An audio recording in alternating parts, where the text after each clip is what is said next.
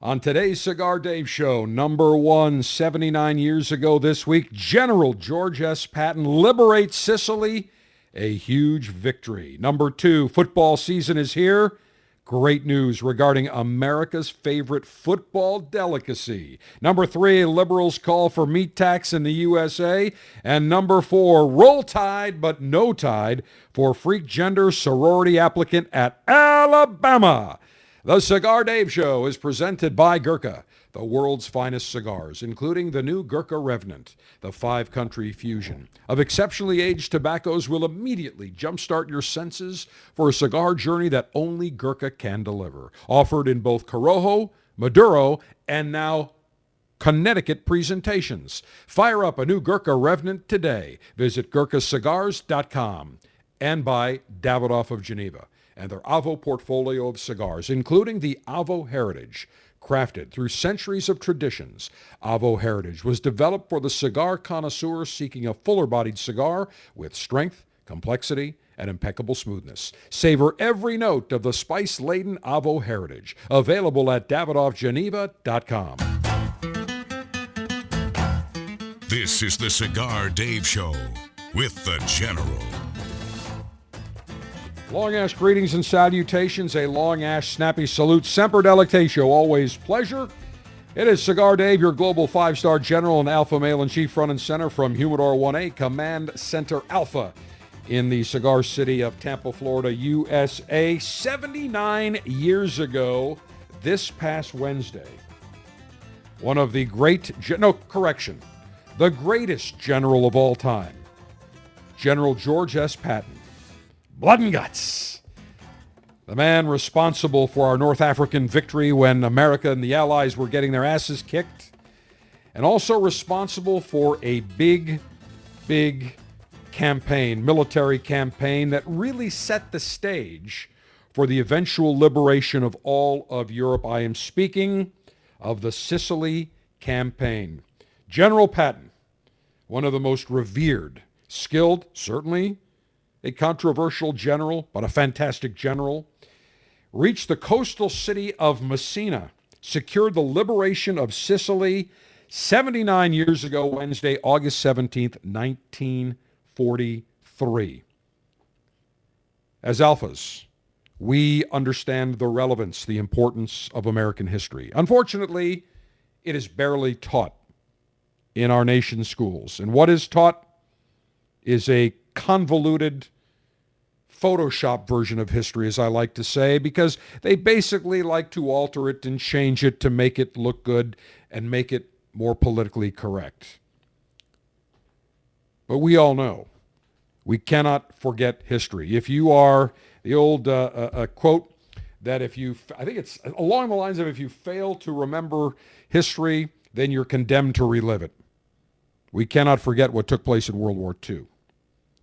The fall of Messina marked the end of the Sicily campaign. It set the stage for the invasion and liberation of the European mainland in World War II. At the time, Italy's fascist dictator bastard Benito Mussolini suffered an incredibly humiliating downfall.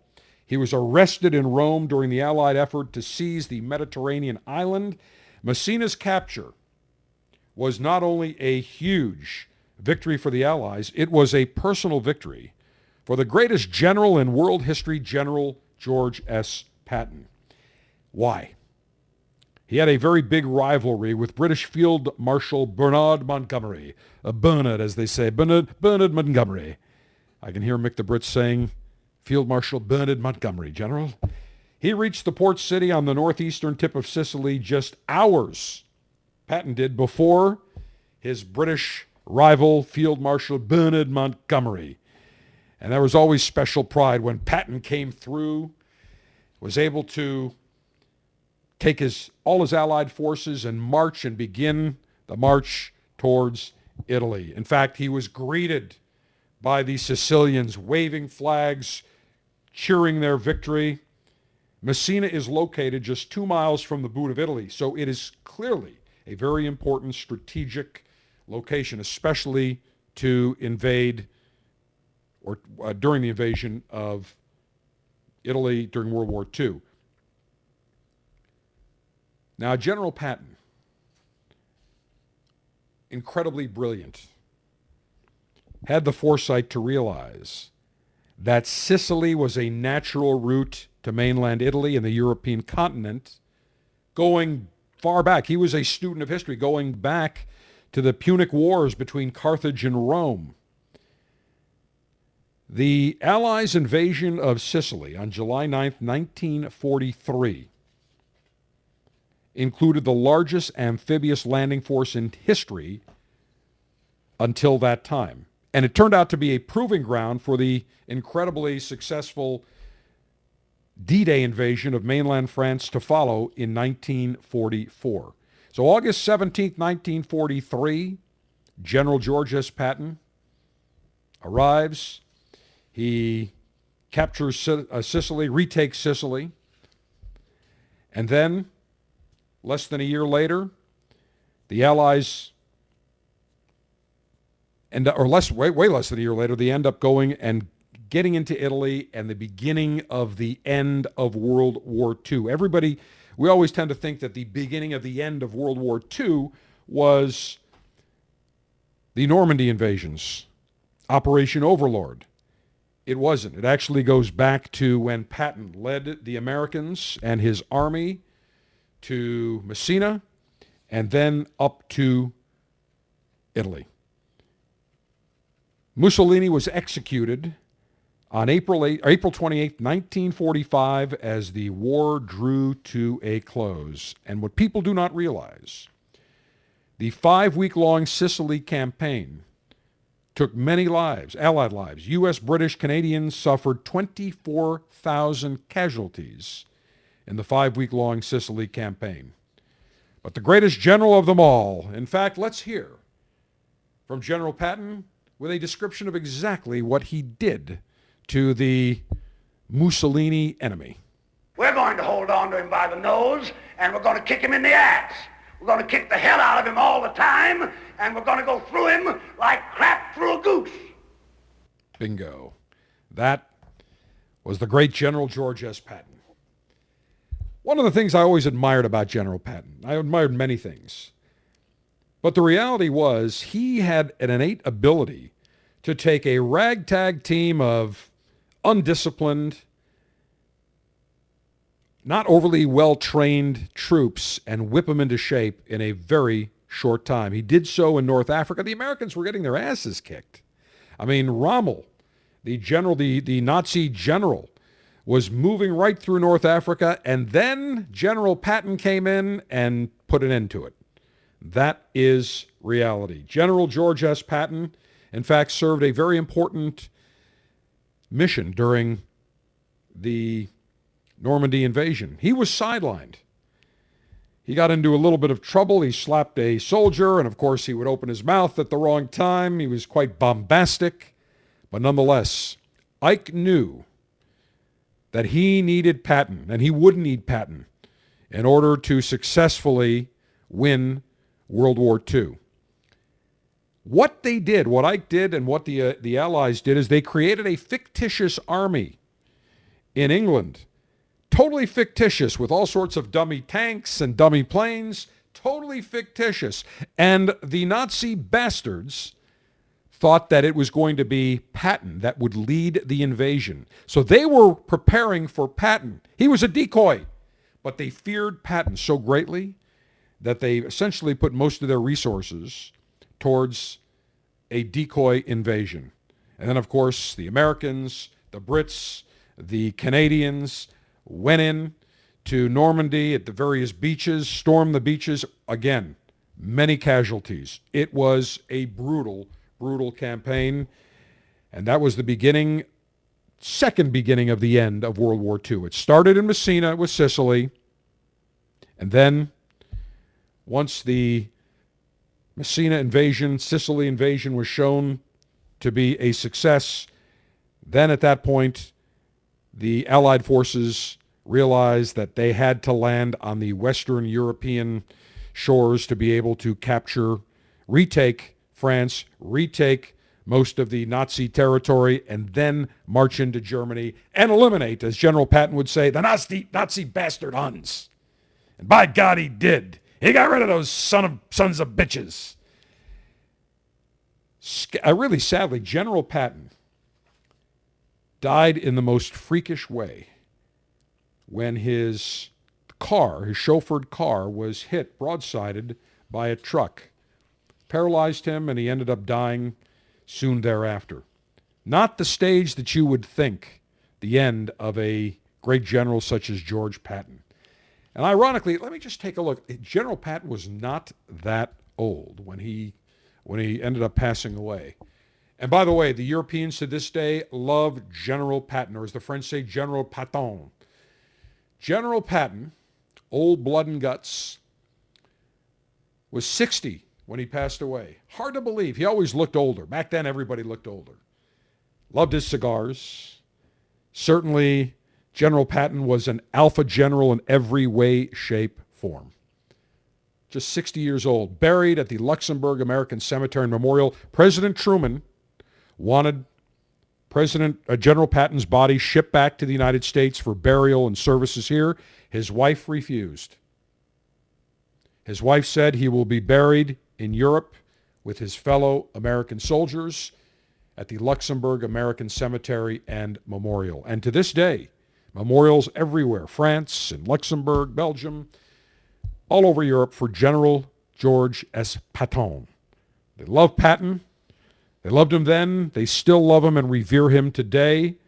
A general with gigantic nads of steel. The same cannot be said of the pathetic, beta, wimp, woke losers that are running the armed forces today. General Millie Mouse, the chairman of the Joint Chiefs of Staff, an embarrassment to the uniform, an embarrassment to the title, an embarrassment to the rank. General Patton would eat him out and spit him out for breakfast. He would have zero use for any of these woke, politically correct beta generals. While the Chinese are contemplating taking over, invading Taiwan and taking over the world, we're worried about pronouns and making sure that every American troop, male, female, is vaccinated now, as we know, with an experimental, dangerous, highly side effect-laden vaccine. And I'll have more in the coming weeks. The proof is in the pudding. There's a reason why Pfizer didn't want over 500,000 documents that they submitted to the FDA made public for 75 years. There's a reason. If they have nothing to hide, you release them immediately. However, groups had to go to court to get those released, and now we're finding out the truth. I just read another article that Pfizer knew 45% of pregnant women miscarried or had other complications when given the vaccine. They kept that a secret. All the issues now with cardiac conditions, myocarditis, pericarditis, clots, all coming out now. But yet everywhere we went, we have to have multiple vaccines. Look, I was vaccinated, took 2 Pfizer vaccines, wouldn't go near that vaccine again. In Quebec, they now want a 5th vaccine. In Canada, they're saying you're not going to be considered fully vaccinated unless you get a booster every 9 months. No effing thank you. I cannot tell you the number of physicians now. I have several friends that are cardiologists, internal medicine specialists, general practitioners that have all told me, stay away from any boosters. What we're seeing now is being hidden. It's not being reported, but the truth is coming out. There were 3 physicians in one Canadian hospital. They all died within a matter of days after they took the booster, a 4th booster. And these were young guys. One was a cardiologist, young guy that was working out, exercising, dropped dead. Another one, same thing, young. 3 in the same hospital. 3 days consecutively. Don't you think that's a little bit mysterious, a little bit odd? But yet, what do we see? Keep taking more. And I love when I see people to this day that say, I've just tested positive for the Wuhan virus, but thankfully, I'm fully vaccinated and boosted. That didn't help him. repelling the Wuhan virus. And the reality is the virus has mutated to a much milder form today than what it was 2 years ago, 2.25 years ago. And the reality is that we had therapeutics within months. Hydroxychloroquine, we had zithromycin, Z-Pak, we had methylprednisolone, anti-inflammatory. We knew, the doctors knew, the hospitals knew there were effective treatments, but they shielded it from the public. And now they're pushing Paxlovid. And now we find another side effect of Paxlovid. People are getting what's called Paxlovid mouth. Not only does it cost $755, the U.S. taxpayers, or $755 per treatment, 5-day treatment, now people over 50% are getting what's known as Paxlovid mouth, a very bad taste, very bad breath. They can't get rid of it. Just read an extensive article on it. Geez, I was on ivermectin for 5 days when I got the Wuhan virus back in, what was it, early May? 5 days. And then for 3 weeks thereafter, on the 1-week anniversary of the final dose that I took ivermectin, the original dose, I would take another dose 3 weeks later. So 4 weeks I took it. 5 days, and then 3 additional days over the course of 3 weeks. Not one side effect, not one issue of ivermectin mouth as opposed to Paxlovid mouth. And it worked. And it worked within hours. Noticed a tremendous difference within hours. Combination of ivermectin, zithromycin, the Z-Pak, and methylprednisolone. But yet, we've got all these woke generals saying, we're going to kick you out of the military if you don't take this experimental vaccine. It is amazing. General Patton today, if he were alive, would be mortified, first of all, at how the leadership of our U.S. military has become so timid and politically correct and woke and wussified beta, indecisive. Whether you like Patton or not, the man was decisive, he was strong, he was a leader, and he won. As opposed to today's generals. If a war were to take place with China, we wouldn't win. Not with the idiot leadership we have at the Pentagon. Now, when President Donald J. Trump wins for a third time in 2024, you can be sure that will be changed. And he'll bring in alphas that will make sure that America is strong, wins, and is decisive. That you can be assured of. And I will tell you another thing that I'm assured of, that the cigar and libation I will enjoy on today's International Cigar Litation and Libation Ceremony will be absolutely fantastic. I've got 2 fantastic selections staring at me. I've got my cigar in hand. I've got my spirit that I am looking at front and center, and I cannot wait to get to it right around the corner. Question I receive most from connoisseurs. General, what is the newest cigar that I should try? Easy answer. Right now, it's the Gurkha Revenant. Very unique addition to the Gurkha portfolio. It comes in 2 different wrappers, a Corojo or a San Andrean Maduro wrapper. But what is unique about the Gurkha Revenant? It uses essentially the same Cameroon binder and some broadleaf in the filler. So you're going to get some unique sweetness. You're going to get some unique spice. The San Andres Maduro wrapper adds more sweetness with a little bit more of a unique complexion, whereas the Corojo, more of a medium-bodied, balanced smoke. Try one of each. You can't go wrong. The brand new Gurkha Revenant, available in Corojo and San Andres Maduro wrapper. Visit GurkhaCigars.com. With an unlimited and secure supply of pleasure sticks available for the general to enjoy, it's time for National Cigar Lightation Maneuvers. Good news, every member of the Cigar Dave Officers Club by now should have received the June 2022 selection, the Gurkha Revenant Vertical Sampler, consisting of the Gurkha Revenant Connecticut that I enjoyed last week, the Gurkha Revenant Corojo, and the Gurkha Revenant Maduro that I will be enjoying today on the International Cigar Lightation and libation ceremony. This is a beauty. Now, this Gurkha Revenant vertical sampler that contains the Connecticut, the Corojo, and the Maduro, only available in a 6-cigar sampler pack. So you cannot buy the Connecticut separately. And what is interesting is the Revenant, Corojo, and Maduro are normally a box-pressed or square-pressed cigar.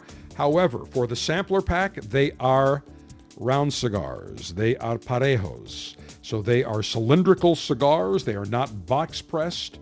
They are not figurado. It is a good old-fashioned Toro, about 6 inches in length with a 52 ring gauge. And looking at this Gurkha Revenant Maduro, beautiful, shiny, oily, deep, dark, chocolatey Mexican San Andreas wrapper. Incredible aroma. The binder on this cigar is Cameroon. So we're going to get some spice and some sweetness from the Cameroon binder, and the filler uses a proprietary Dominican Republic T13 seed, Nicaraguan, and broadleaf fillers. So it's got 3 different fillers, a 3-country filler blend. It's got Cameroon binder, and we start off with a Mexican San Andrean wrapper. Absolutely magnificent. Now, this is available, this particular Toro, the Parejo, or the cylindrical version, only available in the Gurkha Revenant sampler pack, 6-cigar sampler pack. The Gurkha Revenant, however, is also available separately for sale in box pressed. But if you like a traditional cigar, you don't like a square box pressed. Personally, I love a box pressed. But if you want a cylindrical, a parejo, straight regular cigar, then you have to buy the Gurkha Revenant sampler pack to be able to get this particular size and this particular cylindrical shape. But beautiful. Already getting great replies from our Officers Club members saying, General, no, it was late, but it was worth it. Love these cigars. Got to go buy more. So we do appreciate everyone's patience. Again, unprecedented in doing the Officers Club now. It's got to be at least 20 years. At least. We have never had issues like we have the last year with delays in getting cigars, with cancellations. All the manufacturers are feeling it, and we're hoping that everything gets back to normal here quite soon. But we do thank you for your patience, and I know that every member will enjoy the Gurkha Revenant Vertical Sampler. And today, I've got the Gurkha Revenant Maduro from the Cigar Dave Officers Club June 2022 selection. Cigar-altering and highly sharpened leaf-exposing device. Ah, yes, that is the sound of my self-sharpening double-edged stainless steel guillotine. Extra wide ring gauge. This could easily get about a 70 ring gauge size cigar. Actually, more than that. Probably get a 75 ring gauge size cigar in here. No problem. Very sturdy. Nice looking lighter. Or nice looking cutter, I should say. Maximum BTU flame-throwing and heat-producing apparatus. Jumping the gun, thinking about lightation device. I've got... From the Cigar Dave R&D Laboratories, I have my 5-star. This is the 5-star lightation device that has a nice translucent tank, built-in piercer, bullet cut, 5 butane jet flames arranged in a pentagon. Perfect to light my Gurkha Revenant Maduro. Cigar pre-lightation checklist complete. No faults detected. Area clear of all enemies of pleasure. Approval to go throttle up in 3, 2, 1. Beautiful cut. Outstanding. Let me just get rid of some of the scraps here. Put that in the ashtray. And now let me toast the foot of this Gurkha Revenant Maduro. Beautiful sticks. Just absolutely magnificent. The Connecticut, nice, creamy, a little bit of sweetness, mild to medium. The Gurkha Revenant Corojo. That's a little bit more on the medium plus side, medium to full. And this Revenant Maduro, same thing, medium plus, slightly full. But this Mexican San Andreas Moron wrapper, absolutely beautiful. Shiny, dark, looks espresso-like in color. I will now, after toasting the wrapper, toasting the foot of the cigar, and let me puff and rotate.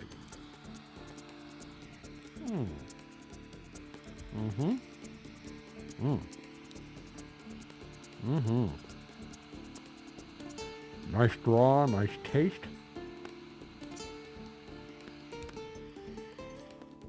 Let me blow on the foot of the cigar. Bingo. Perfect, even, amber glow. Let me just take another puff here.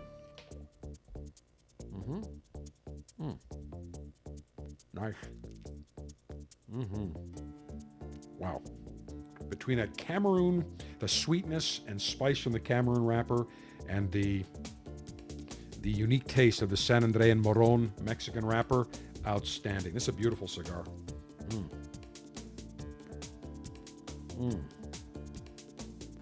Excellent.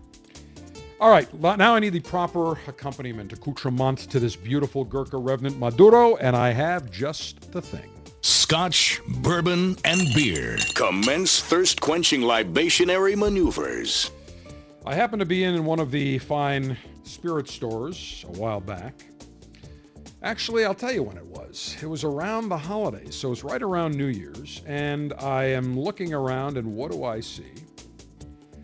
I happen to see a beautiful looking sampler pack from Grainstone Highland Single Malt Scotch Whiskey. And it's got 3 different finishes. There is a bourbon cask finish, a rum cask finish, and a sherry cask finish. They had the 375 milliliter sample bottles, so 3 bottles, I bought it. I sampled them all. They were fantastic. It is called the Grainstone Double Cask Collection. The selection that I'm going to sample today, going to use to accompany my Gurkha Revenant Maduro, is the first whiskey, Scotch whiskey that is in the box, the bourbon cask finish. It is matured in traditional American oak casks until it has achieved the perfect balance of flavors. It is then transferred, the whiskey is then transferred into first fill bourbon casks to allow for further development. Now let me go ahead and open the bottle. I've got my snifter. Let me open that. Let me just pour a little bit. Fantastic. All right, let me get the aroma here. Let's check that as I swirl it around. It's a very nice light caramel color. Tell you, I'm getting some subtle vanilla, a little bit of oakiness, but it's a very bright, outdoorsy type of aroma. That's the best way I can describe it. So let me say cheers. We'll take a taste.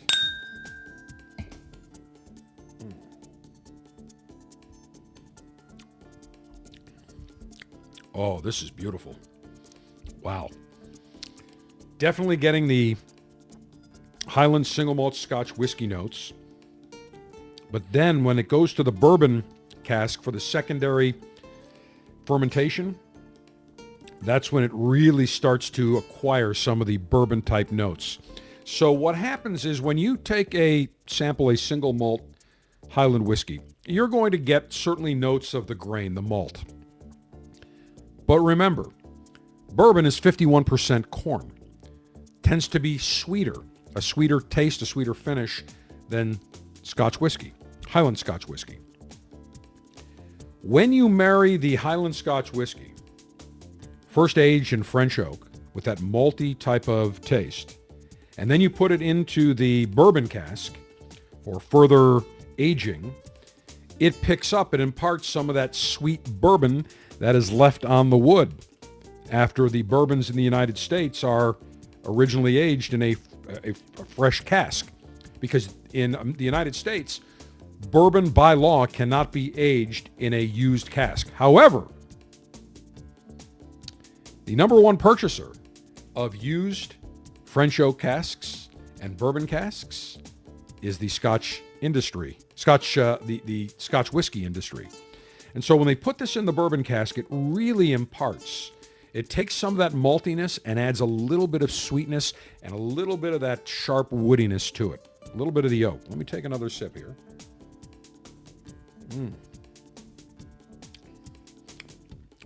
Nice. Very unique.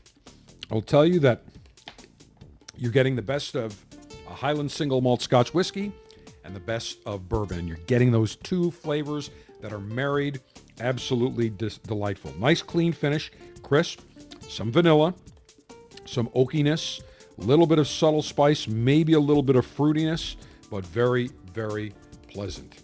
Nice way to go. So this Grainstone, again, never heard of it. The word is that they are part of a larger, as they say in Canada, organization that also takes their whiskey and puts it into secondary fermentation. The word is Balvenie. They are somehow related to Balvenie. Whether they are or not, don't know. A number of people have stated that is the case, but they have a separate name, separate corporate name, which does not surprise me, but very, very pleasant. Again, the Grainstone Highland Single Malt Scotch Whiskey with the bourbon cask finish. The first stage, matured in specially selected white oak casks. Second stage, finished in the finest bourbon oak casks. This is a winner. I'll take another puff of my Gurkha Revenant Maduro, and I will tell you, wonderful, perfect combination.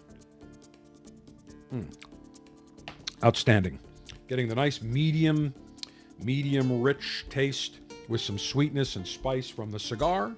And then I'm getting some nice oakiness, malt, and bourbon notes from the Grainstone Single Malt Scotch Bourbon Cask Finish. Excellent. When we return, we will celebrate not only an important time of year for all of us that enjoy and love and crave football, but also enjoy one of America's truly quintessential delicacies. We will do that right around the corner. I had the pleasure of knowing the late, great Avo Uvezian, the man behind the Avo lineup of cigars. And Avo had a great saying. He would tell me, savor every note. Well, one cigar that I can tell you, you will savor every puff, savor every note, is the Avo Heritage. It was developed for the cigar connoisseur seeking a fuller-bodied cigar. Strength, complexity, impeccable smoothness, nice notes of spice.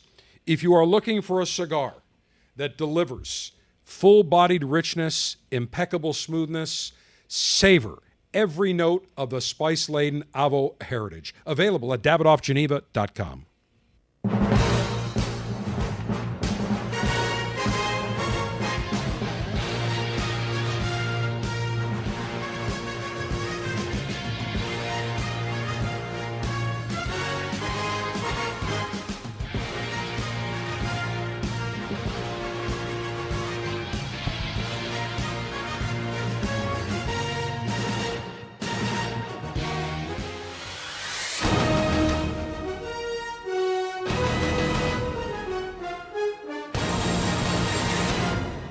The sounds you hear are the themes for the NFL television broadcasts. We are just weeks away from the start of the 2023 regular season, and it kicks off September 9th.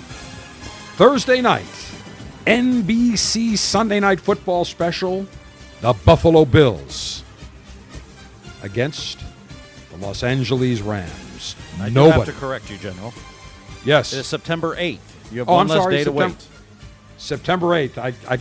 Hey, I don't want to wait one more day. I am ready to go right now. September 8th, nobody circles the wagons like the Buffalo Bills. High expectations for my Bills, but we temper that enthusiasm one game at a time. Stay hungry, stay humble. And we need to make sure that our great quarterback, Josh Allen, does less running this year. We want to keep him injury-free. Very, very important. But I am excited. I cannot wait. We're going to have some NFL specials and football specials, I should say. College football preview coming up soon, and then we've got the NFL preview. Love this time of year. Cannot wait. I wonder what the Amazon theme is going to be.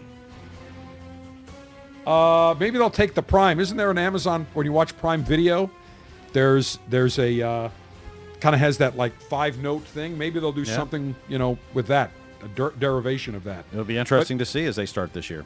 Hi, everyone. Al Michaels. Do you believe in miracles? Amazon is actually carrying NFL football, and I'm working for them. Who would have thought? I believe in miracles. I thought my career was over. Actually, NBC, I think Michaels was still sounding great, looking great. I know they wanted to bring in Mike Tirico, but I'll take Al Michaels over Tirico any day of the week. But I think it's going to be an interesting broadcast. Now, before I get to my next story, I do want to bring this up. Sergeant Steve, you brought up a great seg talking about Amazon. One of the commentators on the Amazon Thursday night broadcasts, scheduled to be Aqib Talib, former defensive back for the Tampa Bay Buccaneers, the Denver Broncos, New England Patriots. Sergeant Steve, am I forgetting anyone? I think there was another team or two in there, but that's it could have been. There may have been another team or two, you're right, along the way.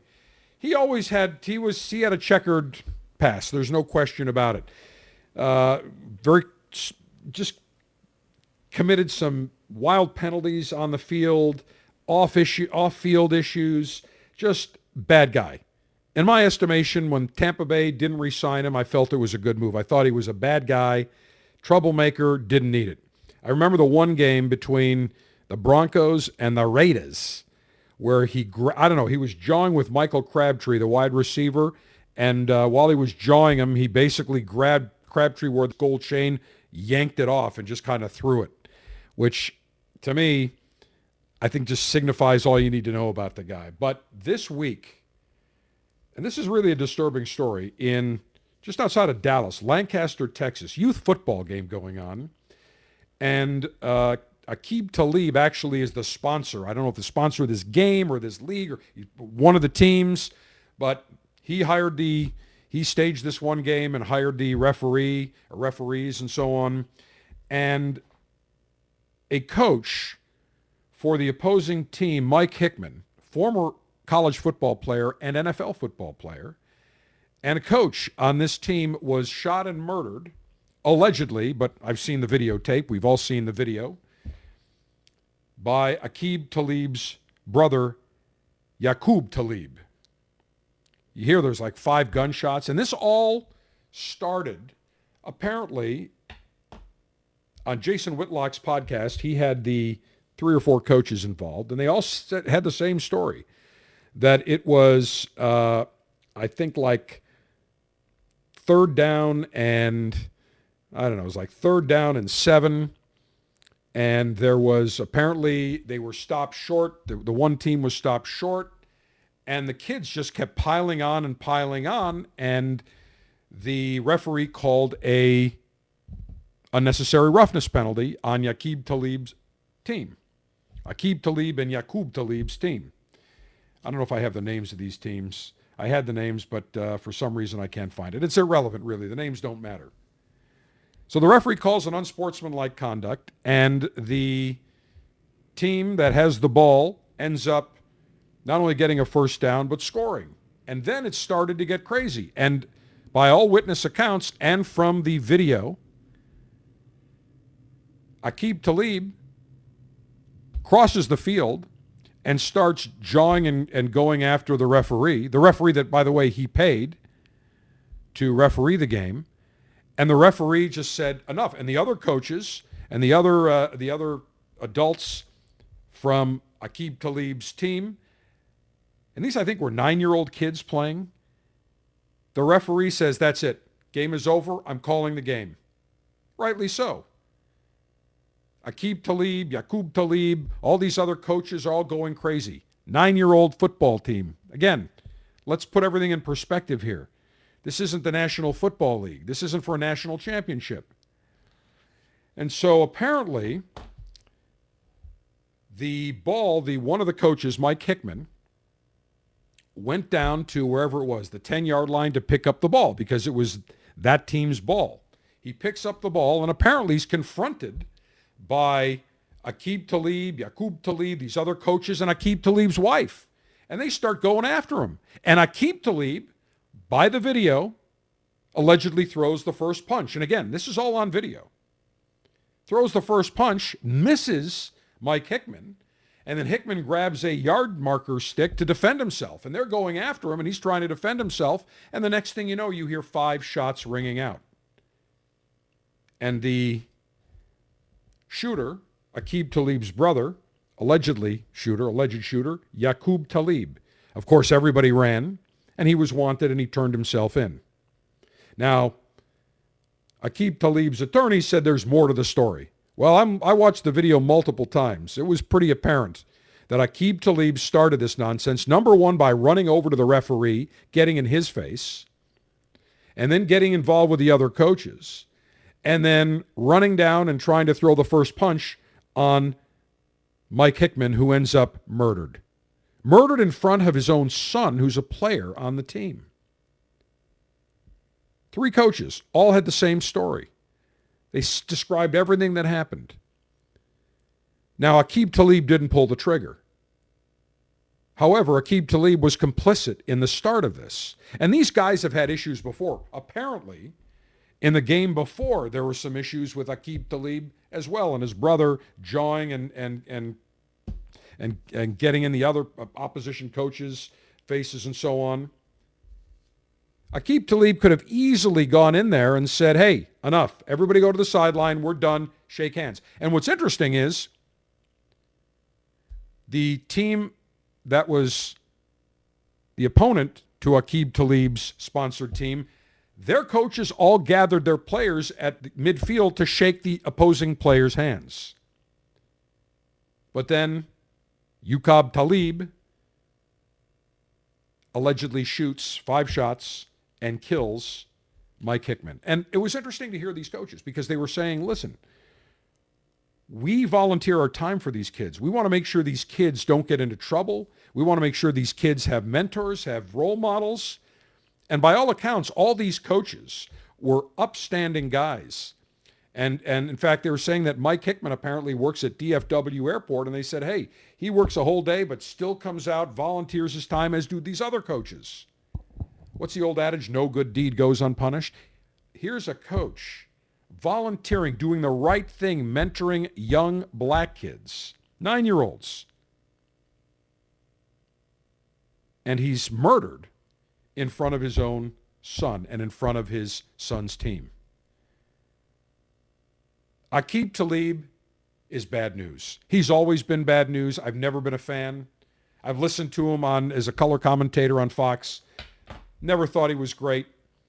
Never cared for him. And if I were Amazon and the NFL, I would do everything immediately to disassociate myself with him.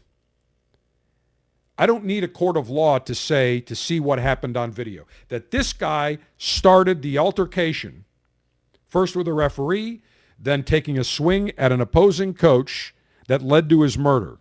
I don't need a criminal trial or an arrest to prove that Aqib Talib is bad news. Amazon and the NFL should immediately, first of all, the NFL should contact Amazon and say, we want this guy to do nothing with the NFL, period. And then Amazon on their own, and I don't care if they've got a contract or not, they ought to say, you're done, and we will not pay you. We will fight to have to pay you. You're done. And I'm sure that in most of these contracts they have a morals clause anyway, so that would be grounds for dismissal. All it takes is one person with half a brain, with common sense, to look at what took place and say, enough's enough. We do not want Aqib Talib involved with our broadcasts, with our company, with our name, with anything we do. So far, it's been crickets. ESPN hasn't reported on this. The other networks, sports networks, haven't reported on it. Here's a perfect example of black-on-black crime. We say Black Lives Matter. Well, here's a black coach who is doing the right thing, volunteering his time, serving to make sure that the 9-year-old youths that were in Lancaster, Texas, had role models and were staying on the right track. Where's Al Sharpton jumping up and down complaining? Where's that scumbag attorney, Ben Crump? Anytime there's a shooting involving or a murder or a crime involving someone against a black person, he's front and center. Where is he now? Why is he not demanding justice for Mike Hickman, the coach that was murdered allegedly by Aqib Talib? Where? Where is anybody besides these coaches in the country, in the black community, saying what they did was wrong? What they did is unacceptable. This cannot stand. Why are they not trying to excoriate Aqib Talib and his brother? Crickets. Not a word. The NFL wants to be associated with this son of a bitch. If Amazon wants to stay associated with this guy, forget it. No thank you. Not a word. Again, Black Lives Matter only when it involves the narrative that the libstream media or the scumbag attorney Ben Crump and scumbag Al Sharpton, and I don't call him Reverend Al Sharpton. He's not a reverend. Please, he went to some mail order school or some bullshit theology school, not even really accredited. But all of a sudden he's a reverend at what, 14 years old? Please, spare me. Al Sharpton, nowhere to be found to say, this cannot happen in our own community. This is unacceptable. These were coaches doing the right thing, kids that were playing, being taught good sportsmanship, and one of the coaches gunned down by two adults that were acting like 3-year-olds. That's really what it boils down to. If the NFL and Amazon were truly sincere about making sure that they only want people and players that represent the values that they espouse, Aqib Talib should be banned permanently from the NFL, from any association with the NFL, and should be fired from Amazon and the broadcasts immediately. We'll stay tuned to see what Amazon and the NFL do. I wouldn't hold my breath, but this video, very apparent who started this whole squabble and how it escalated to a tragic, murderous ending.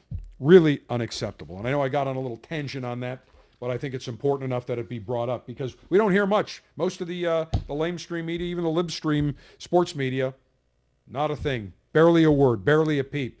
This should be talked about nonstop, saying, get him out of the league. No association with Amazon. I haven't seen Amazon come out with any statement. If I'm the CEO of Amazon or Amazon Prime, I look at that video and I say, this guy started it. He goes into the referee, then he tries to throw a punch on Hickman and his brother shoots him. Forget it. We want no association with him. He's finished. Aqib Talib is a low-class scumbag. End of discussion. Now, just in time for football season. We know college football, NFL is around the corner.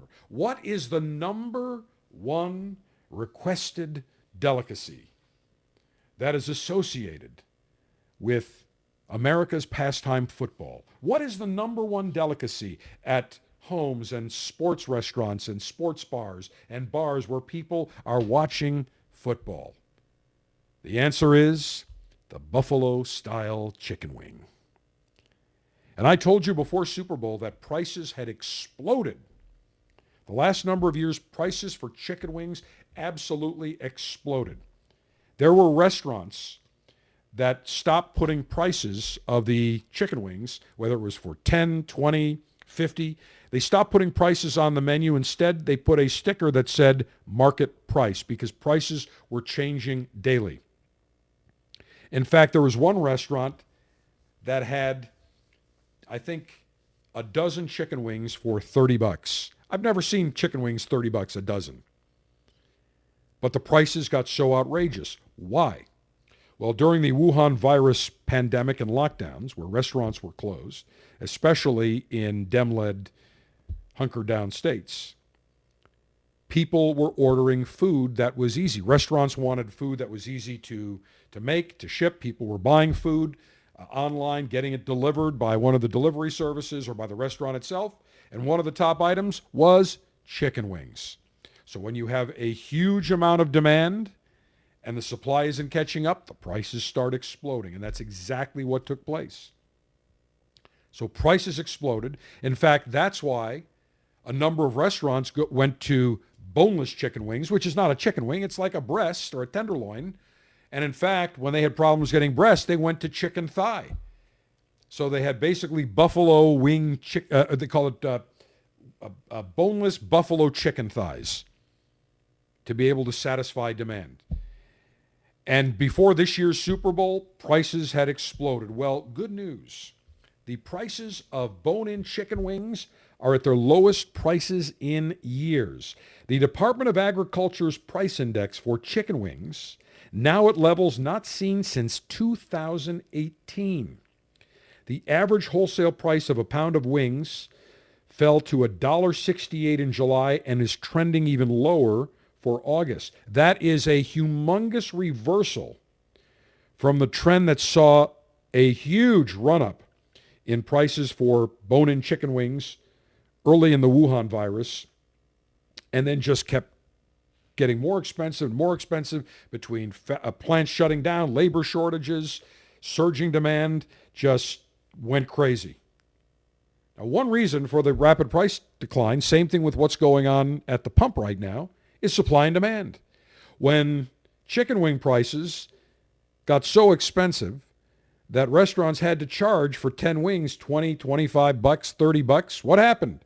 People said, I'll find an alternative. I'm not going to spend $30 for a dozen wings. When gas at the pump went up to $5, $6, $7 a gallon, what did consumers and drivers do? They said, I'm not going to take all those road trips. I'm going to drive less. And so now we see that people are driving less demand, and the economy is in recession. Forget what the brain-dead Biden regime wants to say. The economy is in recession. And that definition is 2 quarters of lower gross domestic product output. And we've seen 2 quarters of that. That is the classic definition of recession. So when you have also a recession not only in the United States, but in China, where there's less demand for oil, less demand for gas, less factory output, all of a sudden you start to see an increase in supply, little demand, prices start coming down.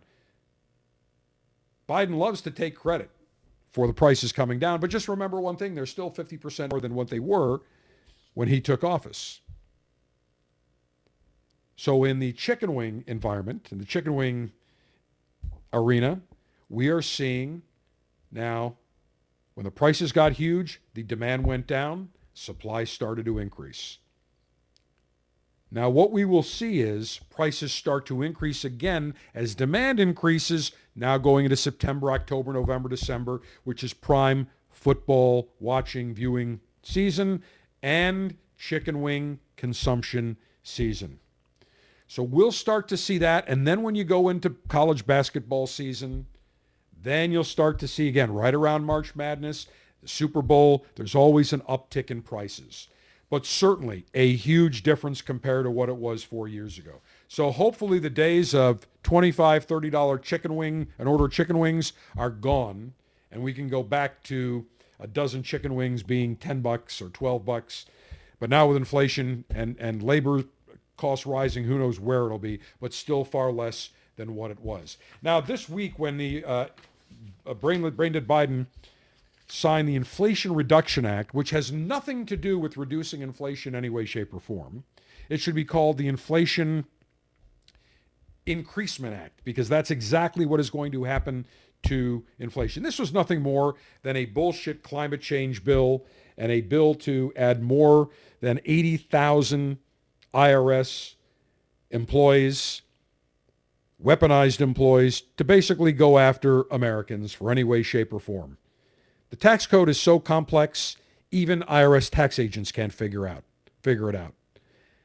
And that is ridiculous, that we've got a tax code that is so voluminous that even accountants, talk to 3 accountants, you get 3 different answers most of the time. Well, in this bill that was signed by brain-dead Biden, the Democrats are all gloating over, thinking it's great. There is talk of new disincentives for meat consumption.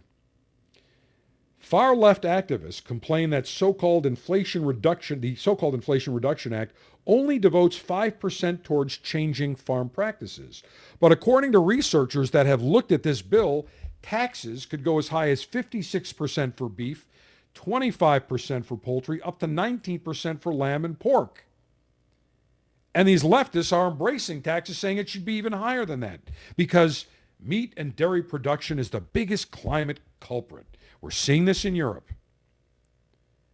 In the Netherlands, 1/3 of all farms the government wants to take over, shut down, because they want to lower the nitrogen levels in the air, in the atmosphere. And now we're seeing the farmers revolt. Food prices going through the roof. Supermarket shelves are empty. They want to decrease the amount of beef production. I don't want to be a vegan. If you want to be a vegan, be my guest. But don't inflict your values, your desires upon me. And we all know, again, I've talked about this ad infinitum. The climate change hoax is complete, contrived wealth transfer. That's all it is. And what did I say? What do I always say? Over 50% of the world's population is stupid. You know that. I know that. They're betas. They're uninformed. I mean, if you tell them that the sky could be absolutely blue, but if you get a group of people together and say, hey, but look, that sky is not blue. That sky is yellow. You tell it to them often enough, they will start to believe it. Same thing with climate change. Oh, this was 50 years ago. Oh, if we don't do anything now, by the year 2000, the planet will be melted. We will have, every continent will be overrun by water. We won't have any more landmass. I mean, every 10 years we hear the same bullshit. In 2010, we heard Gore and all these other clowns, these environmental activists, wackos, if we don't do anything, by 2020, the heat will be so bad that we won't be able to survive as a species. There won't be any food. It'll be horrible. The world's going to end. And then what did we hear again from Greta Thunberg a few years ago? And AOC, we have 5 years to change it or we won't be around. Please, shut up. And these people that believe this climate change bullshit, it just amazes me how stupid these people are. Over half the world is stupid. We're not, because we're informed, we're educated, we're highly aware of current events and news. We can think for ourselves. We can read reports. We know when a report is massaged and is created, there's a slant to it. We know that. We read it, we can figure that out. And now we have these climate change whack jobs and these ultra-liberals saying that meat and dairy must go, that we need to tax meat consumption so that more plant-based foods would become more affordable and more people eat better plant-based foods. Hey, if you want to eat one of those soy burgers or one of those Impossible or Beyond Meat burgers, those crap burgers loaded with chemicals and crap, be my guest. I'm going to enjoy regular, old-fashioned cow meat. I'm going to enjoy a nice ribeye. In fact, I've got about 4 beautiful cowboy ribeye steaks, big, 32 ounces, that I am aging in my refrigerator. They're going to age for about 30 days, and they are going to be magnificent. Do you think I want to replace those with some made-up soy steak or veggie steak loaded with tons of sodium and 1,800 chemicals that you can't even pronounce their names? No, thank you.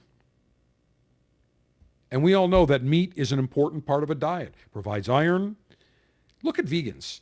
You look at vegans, and I'm telling you, their skin doesn't look good. They have a paleness about them. They're very gaunt. They just don't look healthy. I'm telling you, every vegan I know, they don't look fully healthy. But this is the latest salvo we're seeing. We're seeing it in Europe and now here in the United States. Oh, we have to reduce the global emissions coming from dairy farms and coming from the production of meat. And we need to go to a more plant-based diet. And we need to become vegans. And we need to tax it like it's some sort of illegal product. Look, we're seeing taxes go through the roof for cigars, for spirits. There's soda taxes. Their answer to everything, the liberals, is tax. Tax, tax, tax. I'll tell you what I'd like to do. Let's tax all these climate change wackadoodles so that every time one of their predictions is wrong, we charge them each, 50, 60%, 75% of their annual salary. Watch how quickly these dire predictions end, because they know it's not true. They know they're fabricating it. They're blatantly lying. Mark my words. The enemies of pleasure, the food police, the food Nazis, the vegan nut jobs, they are now going to launch a full-out assault on meat. on meat, steak, poultry. Watch it. It's going to happen. We must fight them like we fought World War II. Must fight for victory to the end. There is no alternative. They've gone after cigars with increased taxes, spirits with increased taxes, sodas with increased taxes. And now they want to tax our meat, our poultry. They want to tax whatever they deem to be inappropriate for consumption. Why? Because they think we should all become vegans. No, thank you. We must be ready. Mark my words, the war is about to begin. They will not stop. They will continue this nonsense, and you will see this in state houses. You will see it on the federal level, because we have to do this for climate change. They won't be satisfied until they raise prices so high that Americans can no longer afford not only basic necessities at the supermarket, but all food at the supermarket. Remember one thing, if you look at, and I'll spend some time on this, I'll probably do a special show, Bold Alpha show on this within the next month or so. Saul Alinsky, who wrote the book Rules for Radicals, in his 10 rules, one of the rules is make people so dependent on government that we become a socialist country. Get things so high that they need the government. They need the dependence of the government. And this is classic. What's their answer to everything? Raise taxes, more taxes, more taxes, more taxes. That's not going to solve anything. The only thing it's going to do is make Americans more dependent on government. That is a bad thing. We need less government. Do you trust the government today? Do you trust the FBI, these Gestapo thugs? You trust the CIA? You trust the Department of Justice? And when I hear people saying, the FBI has such a storied history. They are protecting us, and they're good people in the rank and file. The FBI has essentially been a criminal organization that has trampled over the Constitution since the day it was founded in 1935, and J. Edgar Hoover was named its first director. He ran it until he died in 1972. The FBI has had, I think, 5 directors, one more criminal and corrupt than the next. The trust in government now is zero. The last thing I want is government meddling on my grill, in my kitchen, in my home, and what I pay for meat or turkey or chicken or lamb or veal or any other meat product I decide to buy. Speaking of vegans, let's go over to the UK, Mick the Brit territory. Restaurant called The Kitchen at London House on the Isle White. That's spelled W-I-G-H-T, not W-H-I-T-E. The Kitchen at London House on the Isle White had several items geared for vegans that they put on their menu a while back. But they posted a brand new menu, and it is veganless. Of course, the owners received some swift backlash because, of course, the vegans think you should alter everything to them. And the reason they have this restaurant, The Kitchen at London House on the Isle White, decided to stop catering to vegans because the owners said they were fed up with the vegans' holier-than-thou attitude. They catered to vegans in the past, offering everything from vegan cream teas to special vegan bacon. Blah! No thank you. And they stopped. Why? The restaurant wrote, because we got fed up with the arrogant, holier-than-thou attitude. The owners chided vegans for expecting a restaurant to adapt its menu to suit their preferences, noting that if they had gone to a vegan restaurant, they wouldn't be expected to be served a steak. That is true. I mean, if I go to a restaurant and they say we are all vegan, I'm not going to go in and say, well, tell your chef he needs to carry some meat dishes.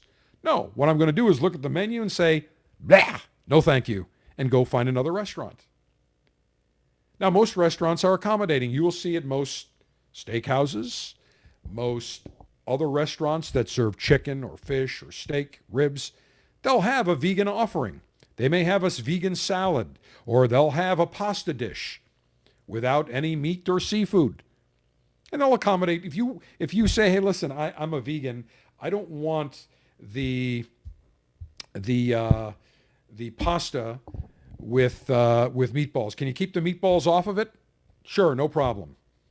Or I would like the fettuccine. I'd like an Alfredo sauce, but don't put any of the clams or any of the other the proteins that you put on there. Sure, no problem. They'll accommodate vegans.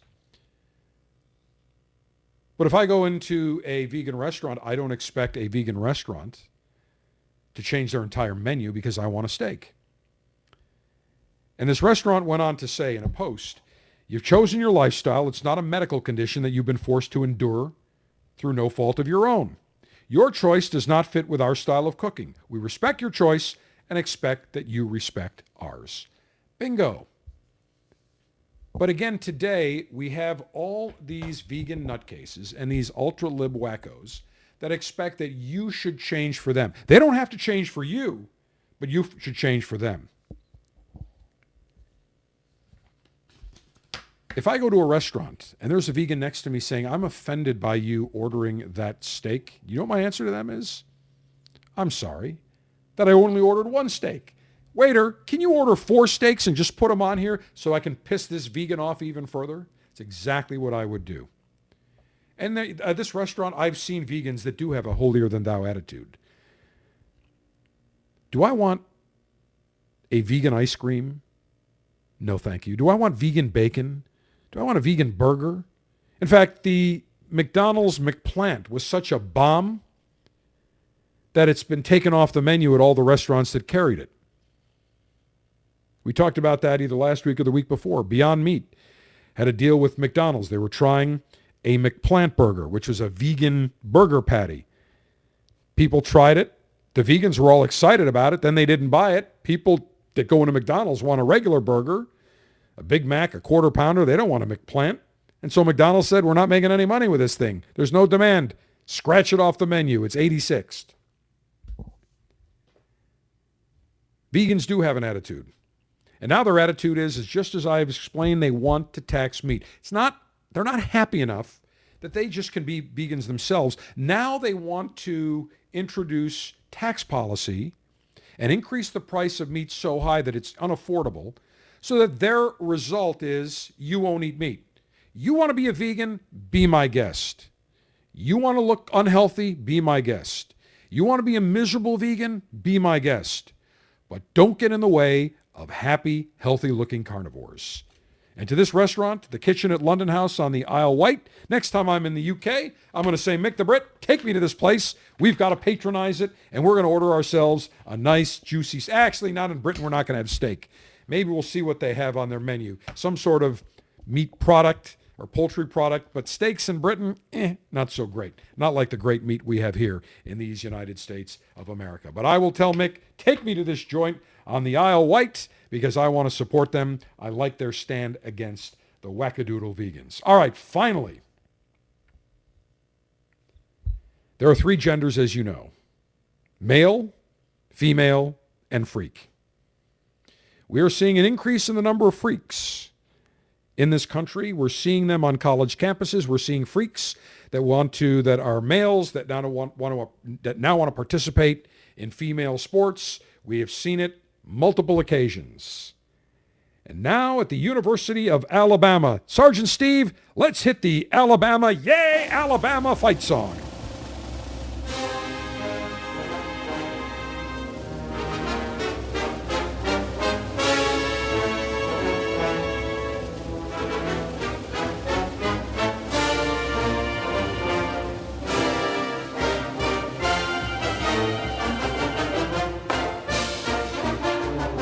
Yay, Alabama!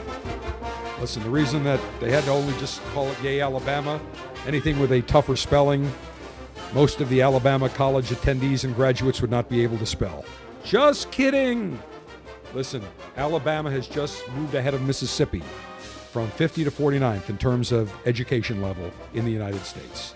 I kid. If you went to Alabama, I'm sorry. Not really. Anyway, at the University of Alabama, this past week, there was sorority and fraternity rush week, where you go and to different fraternities. If you're a male or if you're a female, you go to various sororities and you meet the sorority sisters. You know, you get to know them. They offer you an invitation. You apply to join. One of those kind of rituals.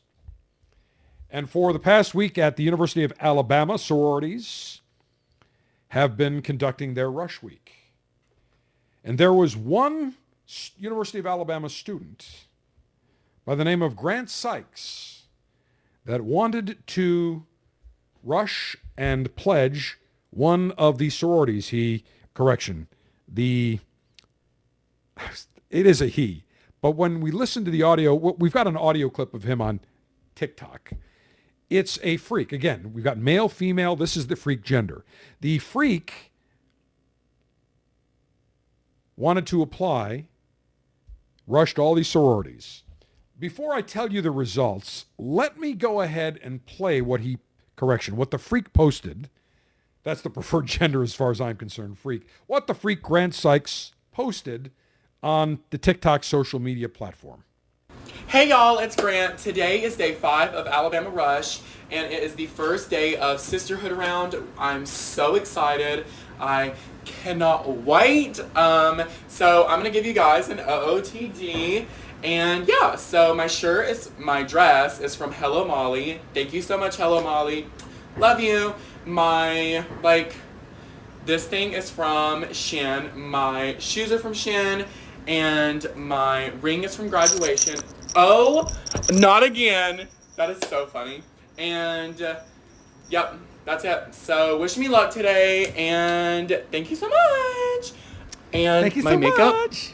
is done by me again. I'm so excited. I'm going to be rushing. Wish me luck. Now, I had no idea what OOTD was. Neither did Sergeant Steve. We looked it up. It is outfit of the day. Now, if you could see this freak's outfit of the day, you would shake your head. Sergeant Steve, let's make sure we post that so that on our social media platforms, Twitter at Cigar Dave Show, Getter and Truth at Cigar Dave, and Instagram, Facebook, Cigar Dave, so that all of our alphas listening can see what freak Grant Sykes was wearing. Now, my OOTD outfit of the day, far different than the freaks. I've got a Peter Millar shirt on, golf shirt, pair of Zanella trousers, tan Zanella trousers, and Alan Edmonds shoes. That's what the male species would wear. So freak Grant Sykes, and by listening to the freak, you can certainly tell that he, she, it, whatever, is a freak, ended up going to 20 different sorority chapters. He visited 20 chapters and tried to apply to every one of them. And the sororities at the University of Alabama, rejecting political correctness, using common sense, stuck together and opposed a biological male attempting to join their sororities. He came out and said afterwards, unfortunately, let me do my impression. Sergeant Steve, hit that soundbite one more time so I can try to nail the impression.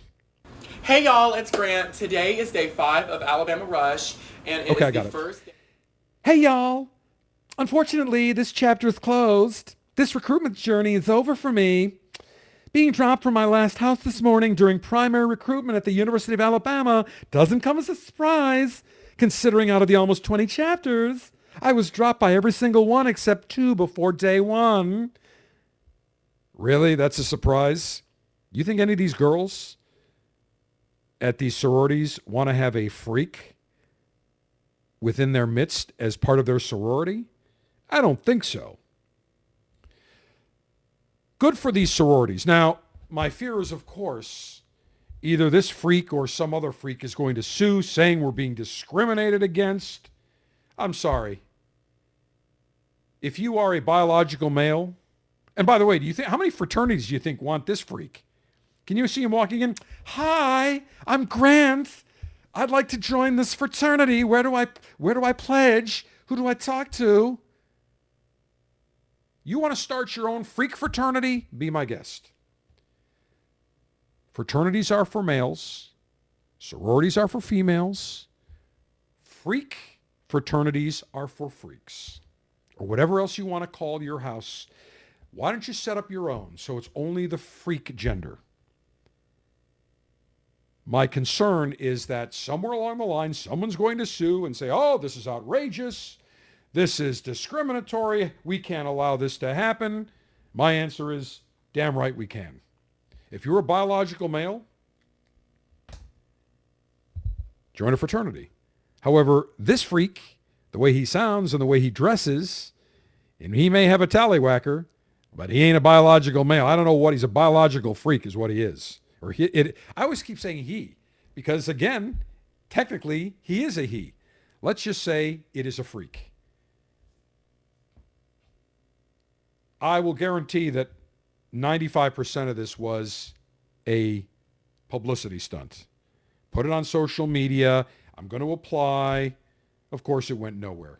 So good for all these sororities at the University of Alabama for rejecting this freak for membership.